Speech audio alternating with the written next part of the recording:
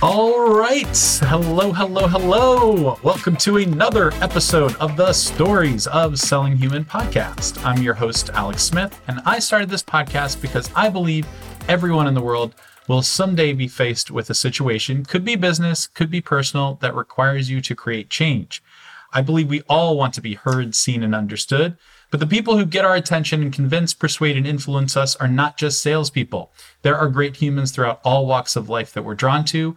We're going to share their stories here so we can tap into what makes us human, practice our human skills, and ultimately we'll all become better at selling by being human.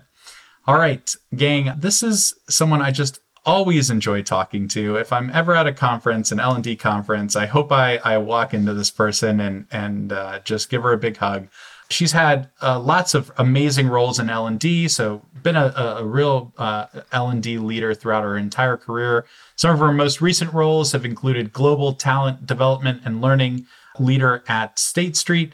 She's been Director of People Success, as well as just lots of awards in L&D. And I think she's going to tell us a lot about what it is to create learning strategies at large organizations and even, connect with learners on a very human level.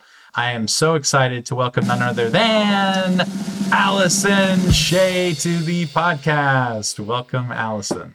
Well, thank you so much, Alex Smith. I'm so happy to be here. I also enjoy talking to you so many times at different conferences. And one of the reasons I love it is because you and I, secretly, we're in exactly the same business, right? Because what learning is and what being a teacher is, what being an educator is, I'm a salesperson. I just sell information. I sell ideas. I sell beliefs. I sell culture.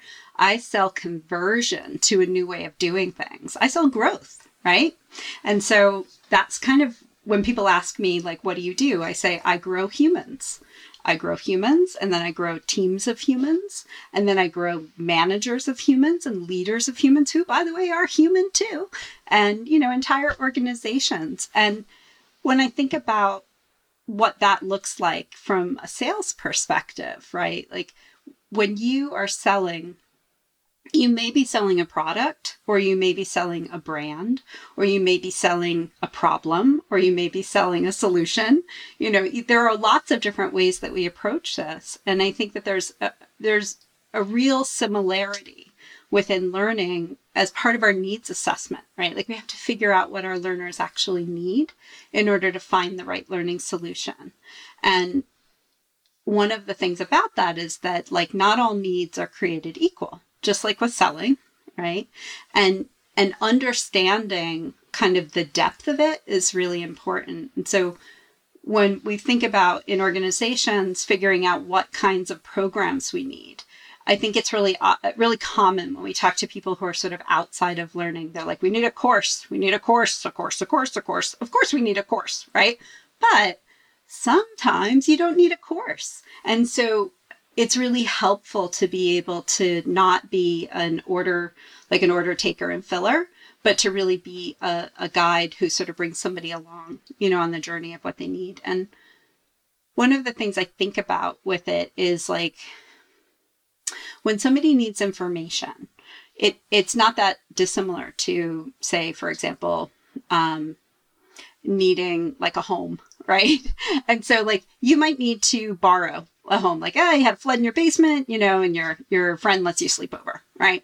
So you're borrowing that information. You only need that for just a tiny bit. And then sometimes you need it a little more long-term than that, right? So you're sort of renting it.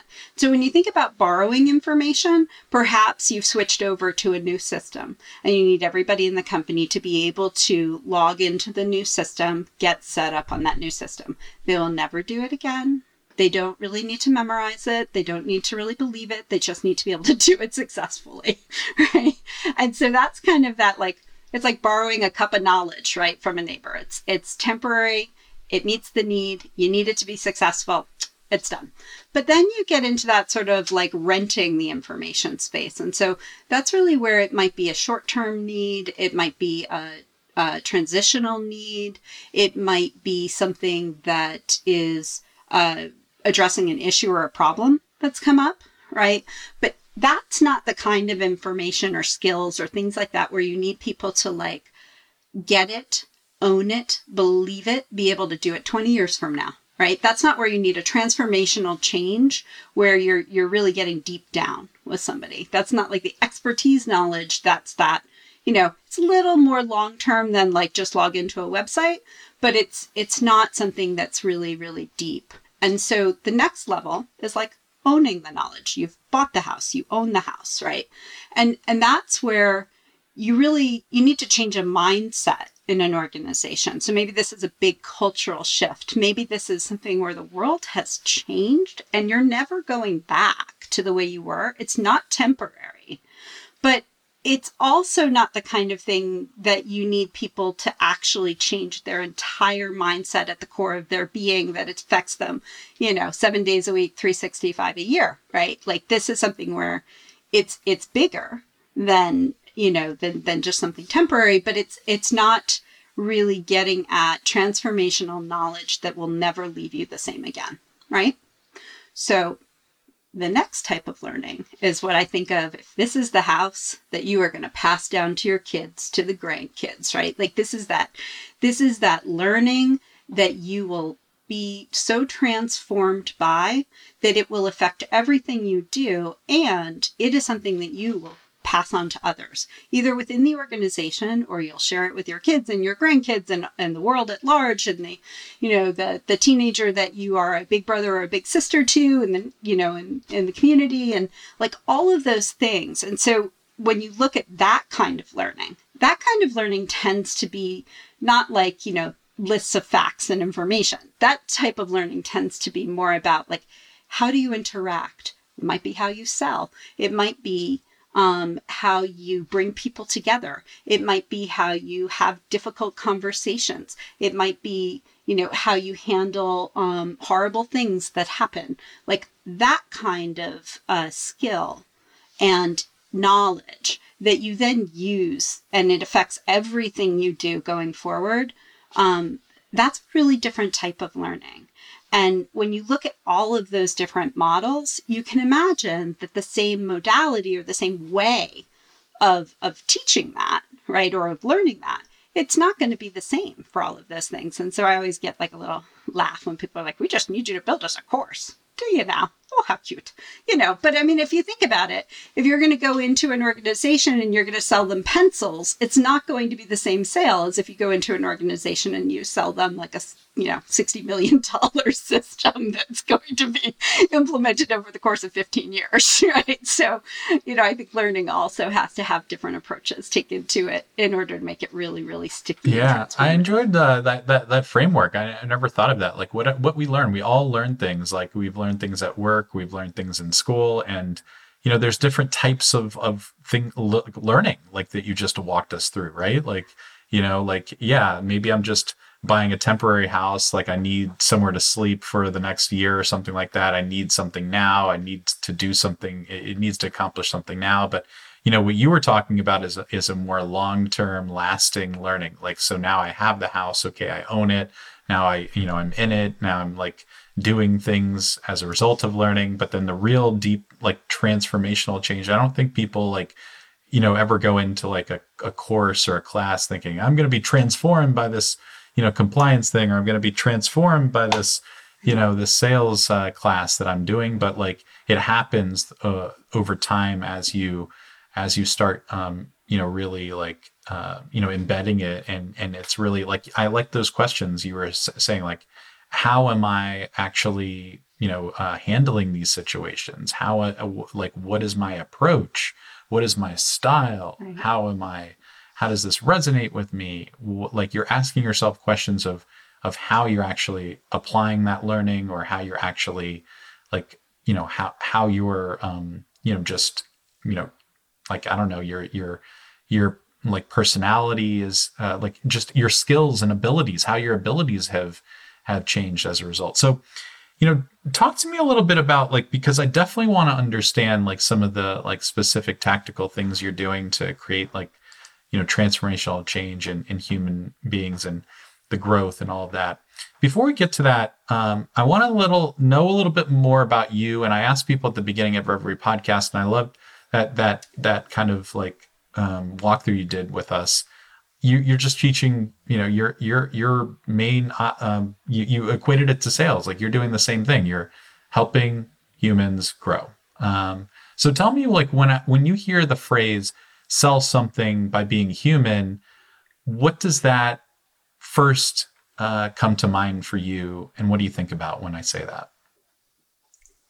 Well, when you say that, the very first thing I think is like selling the good way, right? Where you are being a human and you're not just out to make a buck, but you're really looking to find a problem and help somebody get to the solution. And part of that is the sales process of selling them the right solution. So to me, selling human implies that it is not about the transaction. It is actually about, both people walking away from the experience of identifying a problem, identifying a solution, helping the person with the problem to purchase the right solution so that they can solve it, so that they can continue to grow and do better and all of that. That's really different than the sort of make a buck kind of selling that we think about. And, and certainly the make a buck selling has its place. I mean, I think we've all been like in a city on a trip and it started to pour, and then you're so happy that there's somebody there who's like, I'm going to make a buck and sell some umbrellas in the middle of the street, right? And like, you're so happy to pay your $5 for your $2 umbrella because then you're dry. So it's not that doesn't have its place. I just think when I think about selling human, I think about it being much more than just that, transaction. I think of it much more about being a solution. And, again, I see parallels to learning there, because I think that there's so much with, under this umbrella of learning and education that is kind of like that transactional thing, right? Like, I don't think in the US anybody takes their, like SATs or their ACT test or something like that. This is for anybody outside the US. That's a preparatory test you have to take to try and get to college, right? But I don't think anybody takes that and goes, I'm going to really like change my life and learn from this, right? Like, but it would fall under the bucket of education, but it's not really what we think about when we think about like transformational learning. I mean, we're going to talk about some of those experiences that you've had in your career, because I imagine you've had to sell that kind of, find those problems and identify those problems with managers and department leaders and organization, CHROs, where they're, just, looking to you to, like you said, develop a course. And you could, some learning leaders, I'm sure, just go, yeah, boss, like, what kind of course? Okay. It needs to have that. All right. I got you covered. And then I'm checking the box and moving on to the next fire to put out. Right.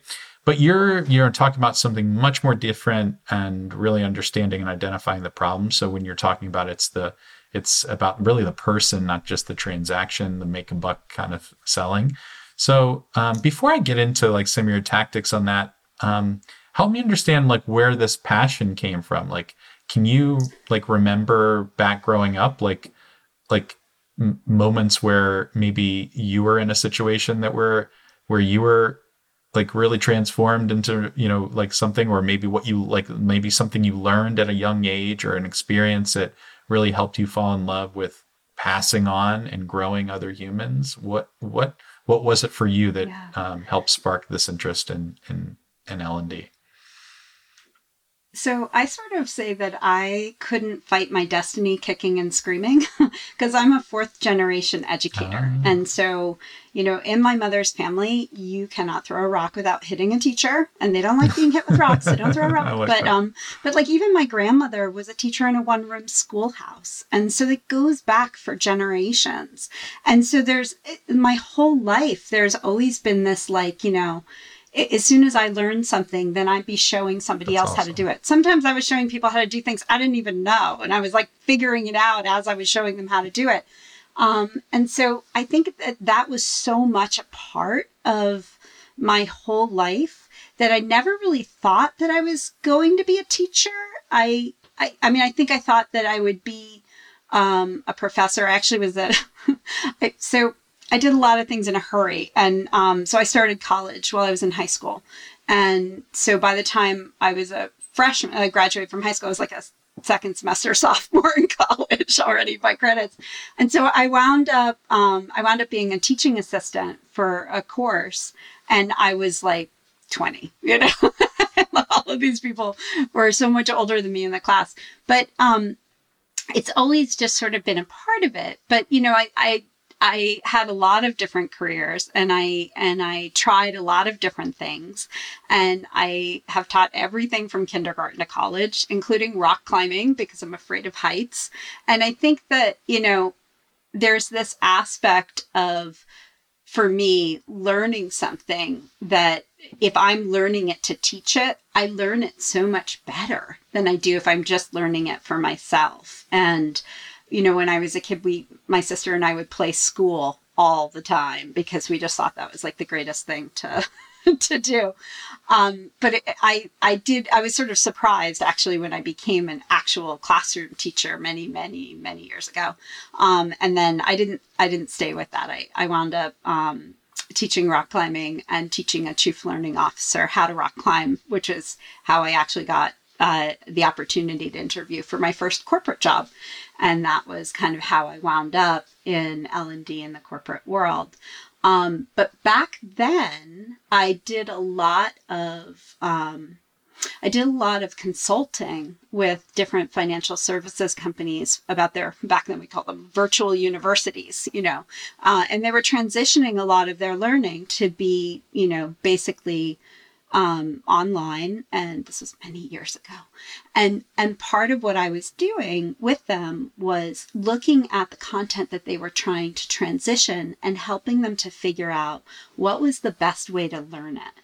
Because when I got my master's in curriculum and instructional technology, my thesis was really about, could you teach the same thing both in person and online and really have the same outcomes? And what did you have to do to the content to allow that to happen? Now, again, this was a very long time ago. So that was like, what? You know, kind of radical and new. But now that's sort of like, yep.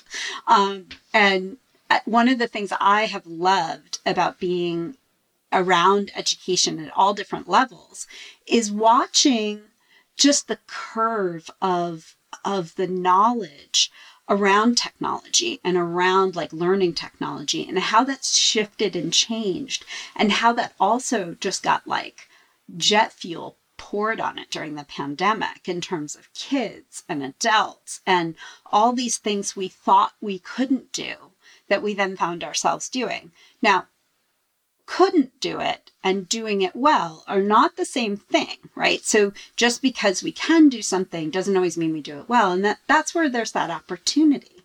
But I think one of the things that the pandemic helped us to do as organizations and as schools and things like that was to stop thinking that it's impossible and to start having the conversation of how do we do it well. And a really key piece to how we do it well is, how are we measuring what well is? Like, how are we making sure that what we're doing is effective? And just whether or not somebody enjoyed it is not necessarily a good measure of whether or not something's effective. And I think you see that, honestly, like, I keep finding these parallels, but like, I think you see that with sales too, right? Like, you can sell somebody a product and they can be super happy the first month. But 6 months later, if they hate it, they hate you, they tell everybody, don't buy that product. It was not successful, even if the smiley sheets, like right after the sale, made it look like it was.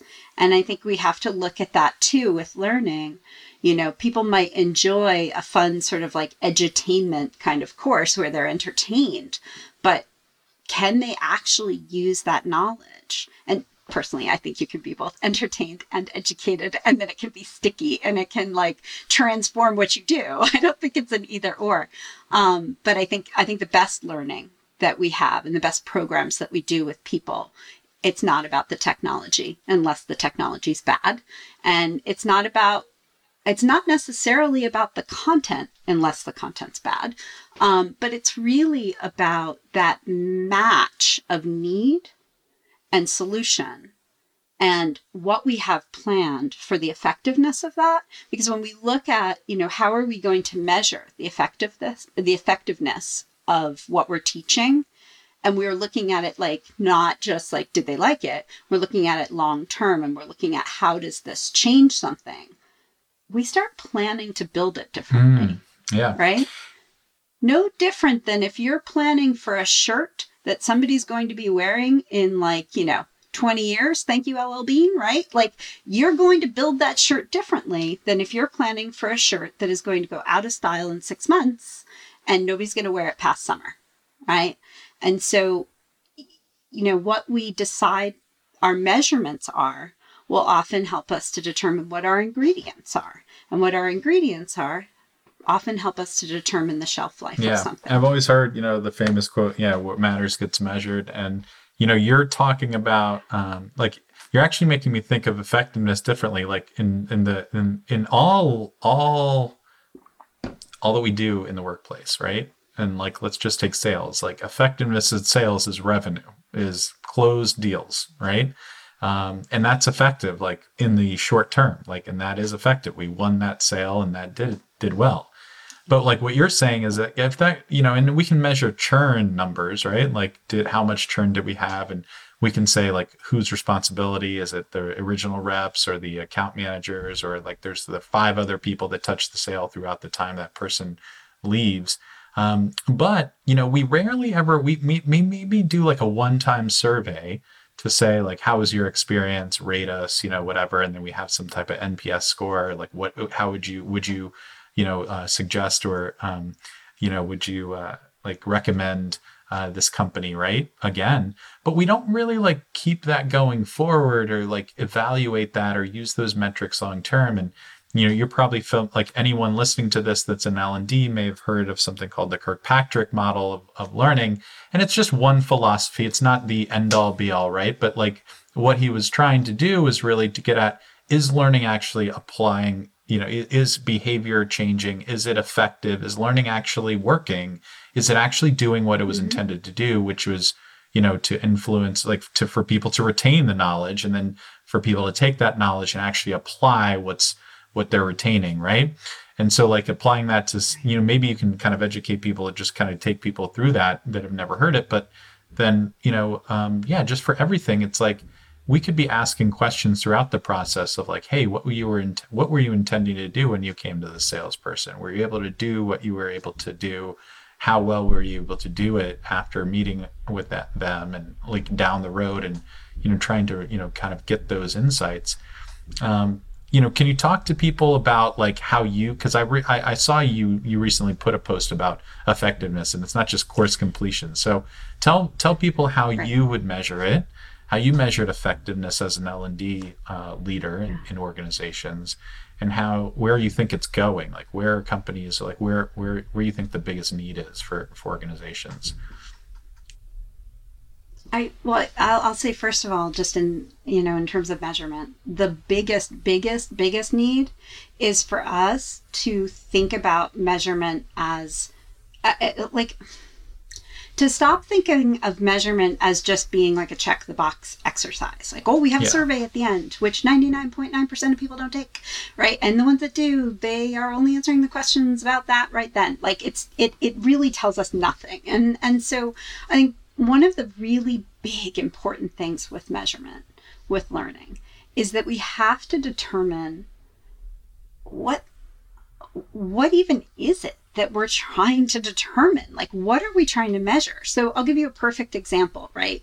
So there's this product and somebody buys it, and then they get a questionnaire about it. And one of the questions is, did you think it was beautiful? And they say, oh, it's beautiful. And they say, oh, was it easy to install?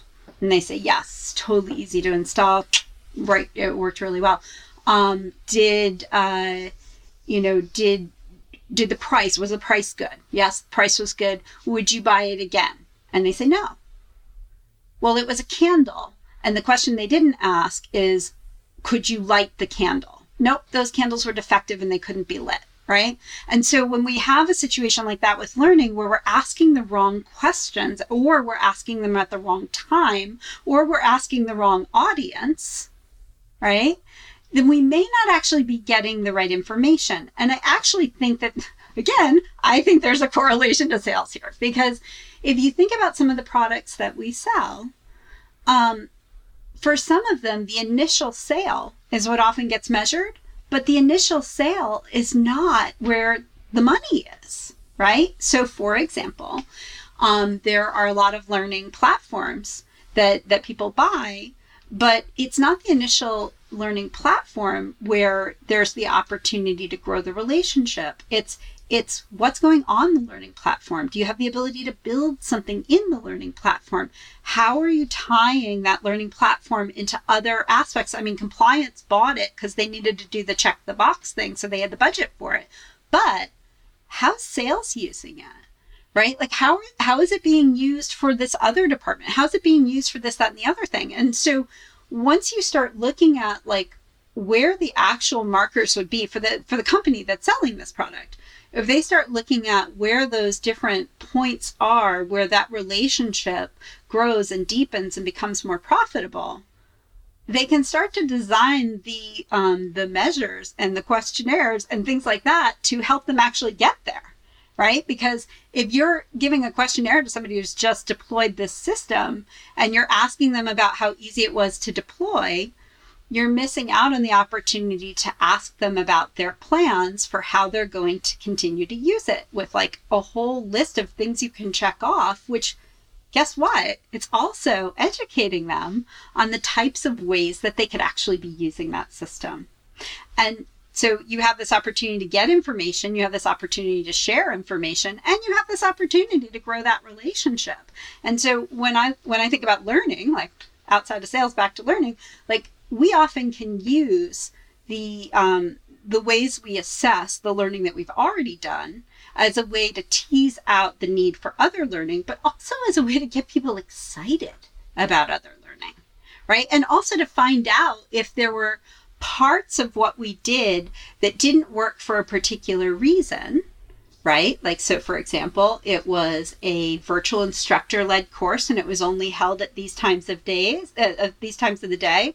And all of our staff in Australia, it was torture for them because it was not a good time. So that's an opportunity for us to tease out the difference between, like, the content was really good, the instructor was really good, and hey guys, Australia is a place with a different time zone than New York, right? Like, and so what's the issue? And so without having robust measurements, we don't get that data.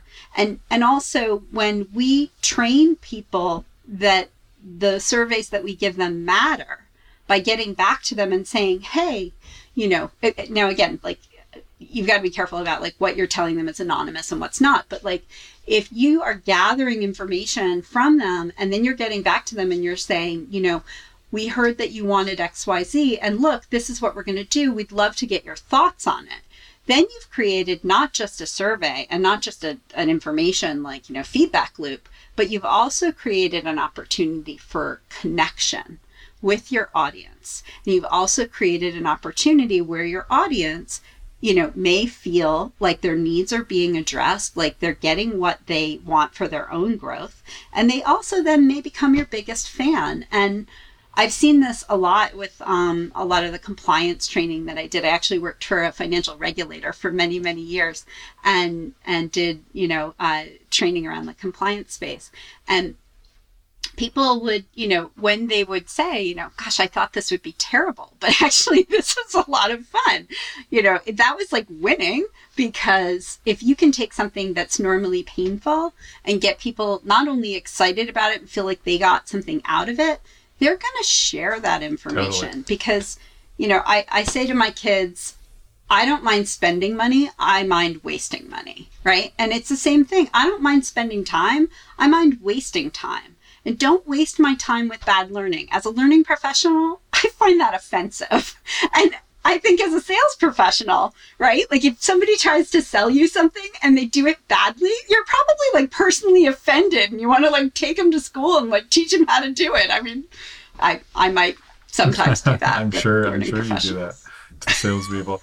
I want to, go back to something you said. Like, I feel like, and I saw like you posted like something like the other day about like I just loving Mr. Rogers, which I do too, and you put a bunch of quotes, and one of them was like there's a big difference about insisting someone do something and then creating the atmosphere where they can grow into wanting to do it. And I feel like whenever you like when you said like you talked about like there's an opportunity to create a connection with people. So like a lot of people don't think about like intentionally creating those opportunities for connection. They just kind of go about kind of like their responsibilities, and even in sales or in L&D, they're just kind of like, hey, I want to be able to engage people. I want to be able to kind of maybe the first level is like I want to seem like I'm fun. I want to seem like I'm great, but they don't like think of like how do I really like create an atmosphere, an environment where like connection happens, or what are those like little moments where someone could go like you just said like, I thought this course was gonna be terrible, and then like I'm leaving it like that was totally not expected, and then they're like hooked, because I think everybody, if you're listening to this, can think of every time in your life where you thought something was gonna suck and your expectations were really low, and then something was totally unexpected and it was great. And it's not like we should all think about overperforming. It's just like we should just set expectations that we're gonna always, we're gonna just tell people that hey, like be transparent and trustworthy the whole time.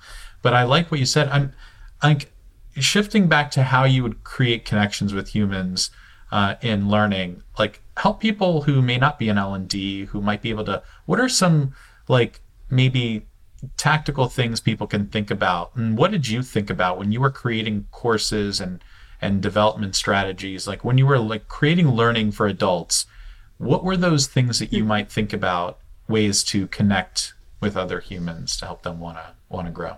Yeah.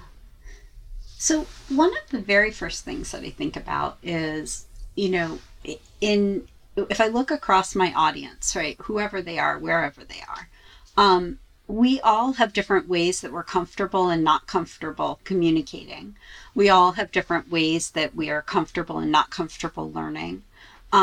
Depending on, kind of where we're from, we may come from, cultures where like, if you don't keep like talking over people, you don't get heard, right? Like be my family. And so, interrupting people is not a big deal because everybody does it, right? But then if you go to a place or a family or an organization where that's very impolite and you don't do that, and you're considered very rude if you talk over people or interrupt, right? Like it's really different. But the thing is that in our workspaces and in the world, we have people from everywhere, and we have people, even from the same place, who are different. And, some people are introverts, some people are extroverts. And in training, in workspaces, depending on, where they are, they could very well be essentially biased towards extroverts. A lot of the world is, right? And there are places that are actually biased towards introverts, right? And so one of the things I think that we have to think about is, how are we presenting the information? Are we giving people the information in different ways? There was a theory of learning, Howard Gardner's learning styles was very, very big, right? And then now there's a big push to say, oh, it's garbage, it's nothing. But the reality is that people do learn differently. But it's not magic. It's not like if somebody has this learning style and you present the information in that way, they will suddenly know everything. But if you put it in the other way, they'll never learn it. I mean, this is an art, not a science, but there's science to it, right? And so one of the things I think that's really important, though, is if you want to create connections, you do have to create an environment where people feel safe to be connected, and they feel safe to listen. They feel safe to be heard. They feel safe to speak up, and in different ways. And the other thing too that I think is really, really important is that humans are a lot like icebergs, right? Like icebergs, you see what's above the surface, but most of it's below the surface, right? And humans are a lot like that. And so, you can look at somebody and you think you know who they are based on what you see, but there's so much going on with humans that is like that iceberg below the surface. And so, you may have people in your session who have learning disabilities, and for them, reading is very difficult. Or you may have somebody in your session who, has a hearing impairment, which they're really good at covering and nobody knows, right? Or you may have somebody who had a horrific experience with learning and they hate learning just because it triggers all of their memories of it. And we often think, oh, well, it's work. Like none of this stuff matters at work, but that's not true because we're humans. And so we always bring all of our humanness with us wherever we go. And so I think one of the best things we can do when we plan training, especially the training that's not like follow this step-by-step guide or do the walk me through how to log in, right? Like the training that's really, really transformational. We have to give people different ways that they can learn it. We have to give people different ways that they can take it with them. And so it's not about the content itself. It's not about just putting stuff on slides and showing the slides and maybe telling some funny jokes. That's not going to get you there, right? But how are you getting people to do that transaction of getting the information, bringing it in, processing it, understanding it, being able to use it? And then what have you planned for how they will continue to use it? Because otherwise, it's like binging and purging on information, right? Like you take it all in, you spit it back out for the test, oh, you're done. But that doesn't change anything. And so often we look at learning that way. We think it's about the test. But the real test of learning in life is whether or not we bring it with us. And so that's what you have to look at, is you have to look at how you continue to reinforce those things. And we have so many amazing tools now where we can do that.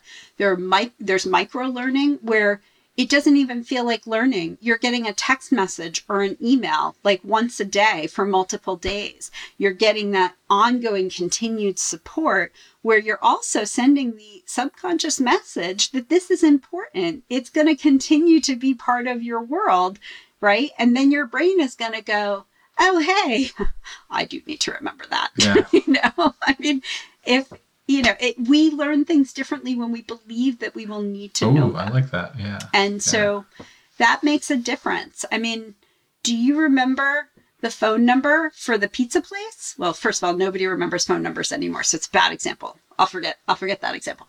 But the thing is that when there is something that somebody says to you, oh, you're going to need this on Friday, you take it and you do something different with it than if they say, oh, hey, I just want you to know, blah, blah, blah, blah, blah, blah, blah, right?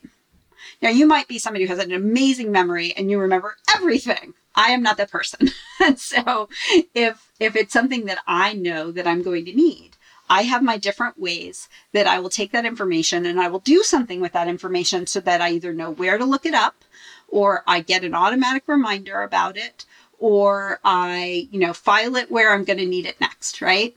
But if it's something where people are just like telling me something, it's like, oh, nice to know. Okay, off I go. Let me make dinner, right? And it's not the same thing. And I think that's one of the key pieces with designing learning that's going to be effective. And actually, again, there's a correlation to sales with this, right? Because think about how many companies think it's about just seeing their brand name, right?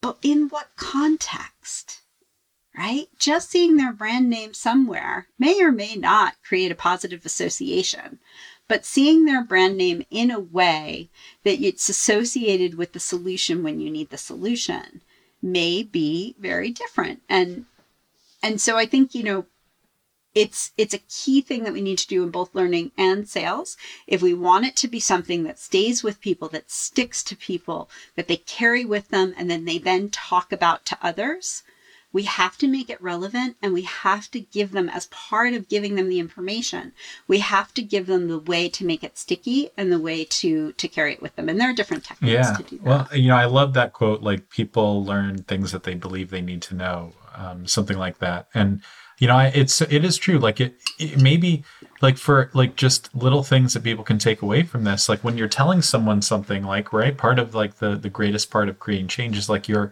learning from people. Like I'm learning as much from you as you could from anything that I say. So we're both kind of learning from each other from this sort of thing. But I think if you can kind of slip in those ways, like, hey, like instead of just saying, hey, this is something about our platform, and this is something about this thing I have, or this is something about my idea. Hey, like this is something about my idea you're going to want to know because it's going to affect something like a year from now. Or this is something about my learning program that's important because it's going to, it's going to correlate to what this other department's doing a couple months from now. Or this is something you're really going to want to know because you know what, like I've seen this before in another instance, and this is how it really like affected people in a negative way. Like, and this is like what the implications can be like a month or two from now. Like saying like, this is something you're going to want to know, or this is something that's going to be important to you later, or this is something you're going to want to take with you because XYZ, and this is why it's important. So like people like hear that, like when they hear those words, like you're going to want to, know, or this is something that you're going to need to take with you. People will go, oh, why? Like maybe a trigger comes on in their brain. Like, okay, maybe I need to pause. Like she's going to say something important. Like, why do I need to know this? Or our brains are like, okay, wait, like, am I in danger? Like, like I need to learn this. Like, it's not just something she's talking at me. She's not telling me, she's having a conversation with me. She's really engaged in me and growing me as a human being. So like she's invested in me when you say those certain things. So I think that's a great tactic. As we kind of come, to the end here, like anything you would want, like, people out there that are like, you know what, like, what could I learn from an L&D person about sales? Like, what are something I didn't ask you? What are some things you would want to, tell to people or leave people with that they could try, or that might be important for them to consider that you did in your day-to-day as a global learning leader? I think one of the biggest things is point of need, right? And it really dovetails with what we were just talking about. If you are trying to sell someone an umbrella on a sunny day, you will not be as successful as selling them an umbrella when it's raining, right? That's easy peasy. But I think part of being a good salesperson is starting to see cyclically, when are people asking about things, right? Like, what are those budget cycles in different organizations? And what are the things that people always forget to buy, right? Like, say, with your learning program, right? And then it's like this scramble of, oh, goodness, we don't have this, or we did this training 6 months ago, but like, does anybody, do they remember it? Do we need a refresher? And so, like in sales, you can, proactively send your clients or your prospective clients, around this time of year, sometimes people are thinking about and you can send them some tools and resources that they can use just in case they're sort of thinking about that. And then you are making yourself more valuable to them because you are helping them. You're saving them some time. You've already sent them this thing, right?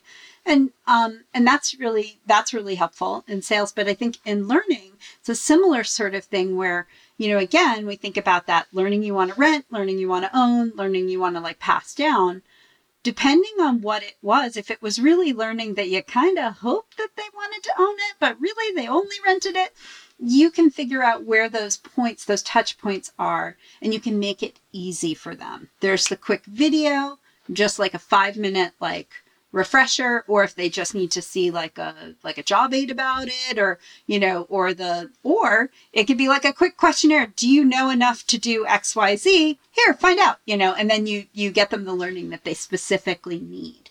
And so I think sometimes too, if, we've all had the experience of working with someone who is like so great at everything you were not great at, right? Like, and like, say you're a disorganized mess, and then you've got like your second in command who walks in and knows exactly the piece of paper you were looking for. And you did like, and there it is.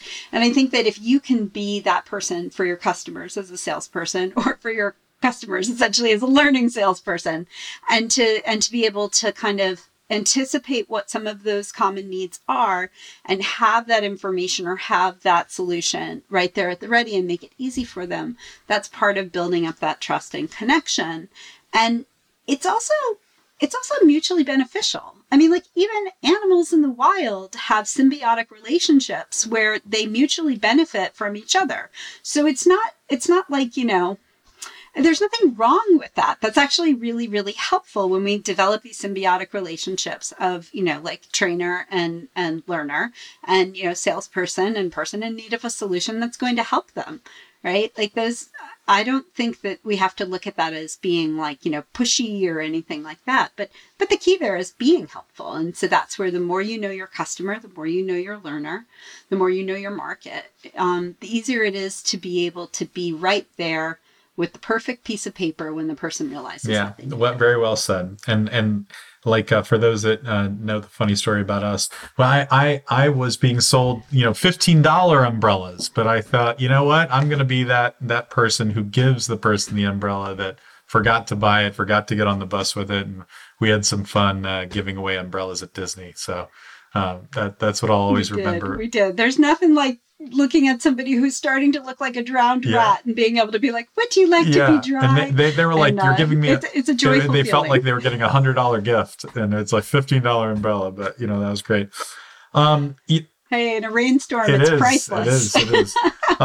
What is, so the final question, Allison, is just a fun question about you. And that is like, I feel like, being human, like connecting with other humans, like people need to know us as human beings. So this is a fun question for Allison.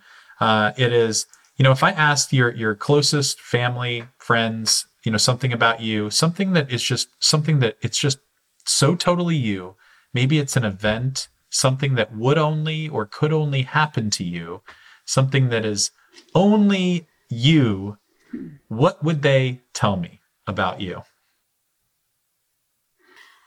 I think that they would tell you, laughing, that I am probably the most optimistic person in the world, because I'm many things, but fast is not one of them. I'm a terrible runner, but I do love to do it. And I ran varsity track for 3 years in high school, and I came in dead last in the slowest heat of the 100-meter dash every single meet for 3 years. Every single one. There was not a single meet that I beat anybody, right? And every single meet I would say, maybe this time I'll win. That is awesome. And I think that's something that my family and friends would focus on, because I think it's important to